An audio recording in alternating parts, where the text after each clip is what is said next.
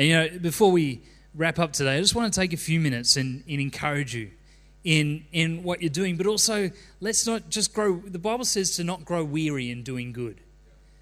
We could just see, oh yeah, wow, we're doing some good stuff, and sit back and relax and think, oh, we've done good, and you have done good. We need to pat ourselves on the back. We need to be encouraged. Yes, we're making a difference, but I don't want to get comfortable in my faith. I don't want to just think, yeah, we've done some good work, and now let's relax. No, there's so much more to do. There's so many more people to reach with the gospel. There's so many more people in need who need help. And we can bring justice and we can bring Jesus to them. So I want to encourage you today. And, I want to ask the question, have you ever, been distracted by something and just missed it? Like, you're totally distracted by the wrong thing and you miss the point of what's going on or something's happening. I think often I'm blessed and cursed with the ability to fix tech stuff. And, people ask me to help and I love it. I enjoy it. It does get frustrating at times. Like, and I do a lot of stuff here at church, and I was trying to fix a problem. I spent ages trying to, I thought we had this computer and it wasn't putting video out like it should. And I was spending forever trying to change things in the software and figure out what was going wrong, all to find it was just a cable that was unplugged. Great. All this time spent on the wrong thing. And sometimes we spend our times focused and on the wrong thing. Or have you ever had times where you've asked the wrong question? You've put your foot in it. Like someone I know recently, they were getting a beauty treatment, and they were just making small talk. Hey, how you going? How's life? That sort of stuff. Oh, when are you due? Oh, I'm not due at any time. That made for an awkward beauty treatment. You ask the wrong question at the time and you miss the point, or you totally miss the mark. That happened to the disciples at one point. In John 9, verse 1 to 5, it says this: walking down the street, Jesus saw a man blind from birth. His disciples asked, Rabbi, who sinned, this man or his parents, causing him to be born blind? Jesus said, you're asking the wrong question. You missed the point. You're looking for someone to blame. There is no such cause and effect here. Look instead for what God can do. We need to be energetically at work for the one who sent me here, working while the sun shines. When the night falls, the workday is over. For as long as I am in the world, there is plenty of light, and I am the world's light. I love what Jesus said. Look instead for what God can do. We can look at the injustice in our world. We can look around and see that there's so many people in need, so many people in suffering, so many people who have never heard the gospel before, and we can start asking all these questions. Why did that happen? Why is this happening? God, how could you ever let this happen? Or we can look at it and say, and we can get overwhelmed, how could I ever make a difference? How could I even, why even bother? Why even start? Because what difference am I going to be able to make? Or we can think, where do I even start? How do I even start to make a difference? The problem's so big. How do I even start? But I want to challenge us, just like Jesus did, you're asking the wrong question. We can start getting caught up and start talking about all the issues. And we need to talk about them. We need to be aware of them. But if we're to bring justice and to bring Jesus into our worlds, we need to learn to ask the right questions. We can't get caught up and get distracted, and we get so distracted trying to talk about making a difference, we never actually do. We need to ask the right questions. Like Jesus said, look instead to what God can do. God, what change do you want to bring to this circumstance? There's a town in the Democratic Republic of the Congo, Bukavu, there's a hospital there. There's so many people who are in desperate need. What difference do you want to bring to this circumstance?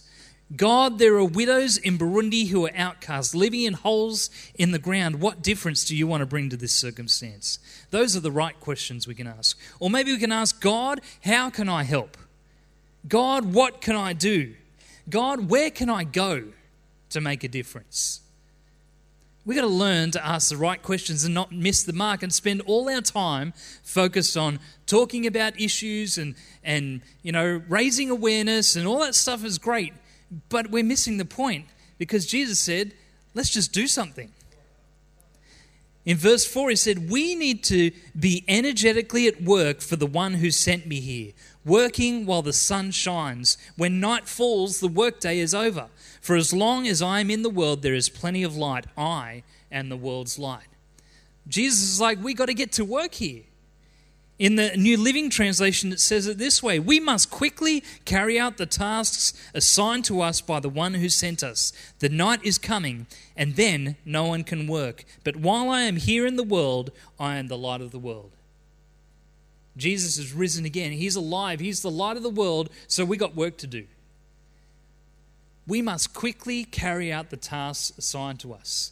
Time is of the essence. It's time to get to work and not just talk about the issues, but actually step in and do something about it. 1 Corinthians 4 verse 20, I love this scripture. For the kingdom of God is not just talk, it is living by God's power. We can talk, we can have discussions, great, but unless we're living by God's power, we're missing the mark. And we're caught up looking for issues on our computer when the thing's just unplugged. We miss the mark. We ask the wrong questions. Are you living by God's power? Are you acting in His power? I want to live in God's kingdom. I don't want to just live by talk and hot air, but I want to act in God's power. John 9 verse 6 to 7, and Jesus is, this is the story about the man who's blind, but I love how it starts here in verse 6. He said this, and then he spit in the dust, made a clay paste with saliva, rubbed the paste on the blind man's eyes, and said, go wash at the pool of Siloam. Siloam means sent. The man went and washed and saw. I love this. He said this, he had a chat, but then he did something. Yeah, we can talk, but let's not talk at the expense of doing something. We need to discuss issues. Yeah, we need to talk. We can do all that stuff. That's fine as long as we act. Don't just talk, let's act. Don't just advocate, act. We can advocate for issues, we can bring awareness, but if we're not acting, we're missing the mark. The kingdom isn't just talk, it's power. It's living by God's power, and action is power. So how are you acting to bring justice and to bring Jesus to our world? We act in our world, in your neighborhood, in your family, in your workplace, in your school, in your university, in your TAFE. We act in our world. How are we living in God's power? Not just talking, but acting. And we don't just act in our world, but we act in the world through what we do in missions, through giving, through sacrificing, through going on a missions trip. We act in the world. Go invite the worship team to come. 1 John 3, 18 to 20 sums this up so well. My dear children, let's not just talk about love, let's practice real love. This is the only way we'll know we're truly living in God's reality. It's also the way to shut down debilitating self-criticism, even when there is something to it. For God is greater than our worried hearts and knows more about us than we do ourselves. Let's not just talk about love. Let's practice real love. We're called to love our neighbour.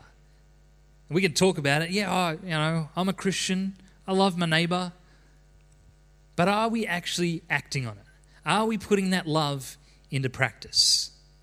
So I want to challenge you today. Let's not get caught up missing the mark, asking the wrong questions, in meaningless pursuits. You hear about people having discussions, and I see in the world there's so much performance. I stand for this cause. I put a post on Instagram. I'm advocating for something. Great. What are you doing about it? I don't want to just be an advocate for causes. I want to act for Jesus. I want to stand up. And I'm so thankful that I'm a part of a church that is acting in faith, giving, sacrificing, putting their hard-earned into action. This is what it's about. So how can you act? Maybe an action for you is to reach out and help someone in your world, to cook a meal for someone, to go and have a coffee and shout them lunch or something like that. Let's put our love into action. To ask someone how they're going. Reach out and help somebody. How can you put it into action? Or maybe for you, maybe putting it into action is giving to missions. Maybe that's something you haven't, ventured into before. I want to encourage you, let's step out in faith. Let's put our love into action. Let's not ask the wrong questions. Let's not get distracted by the wrong things. But let's put our faith into action and let's make a difference in our world. Amen? Let's stand with me and we'll pray.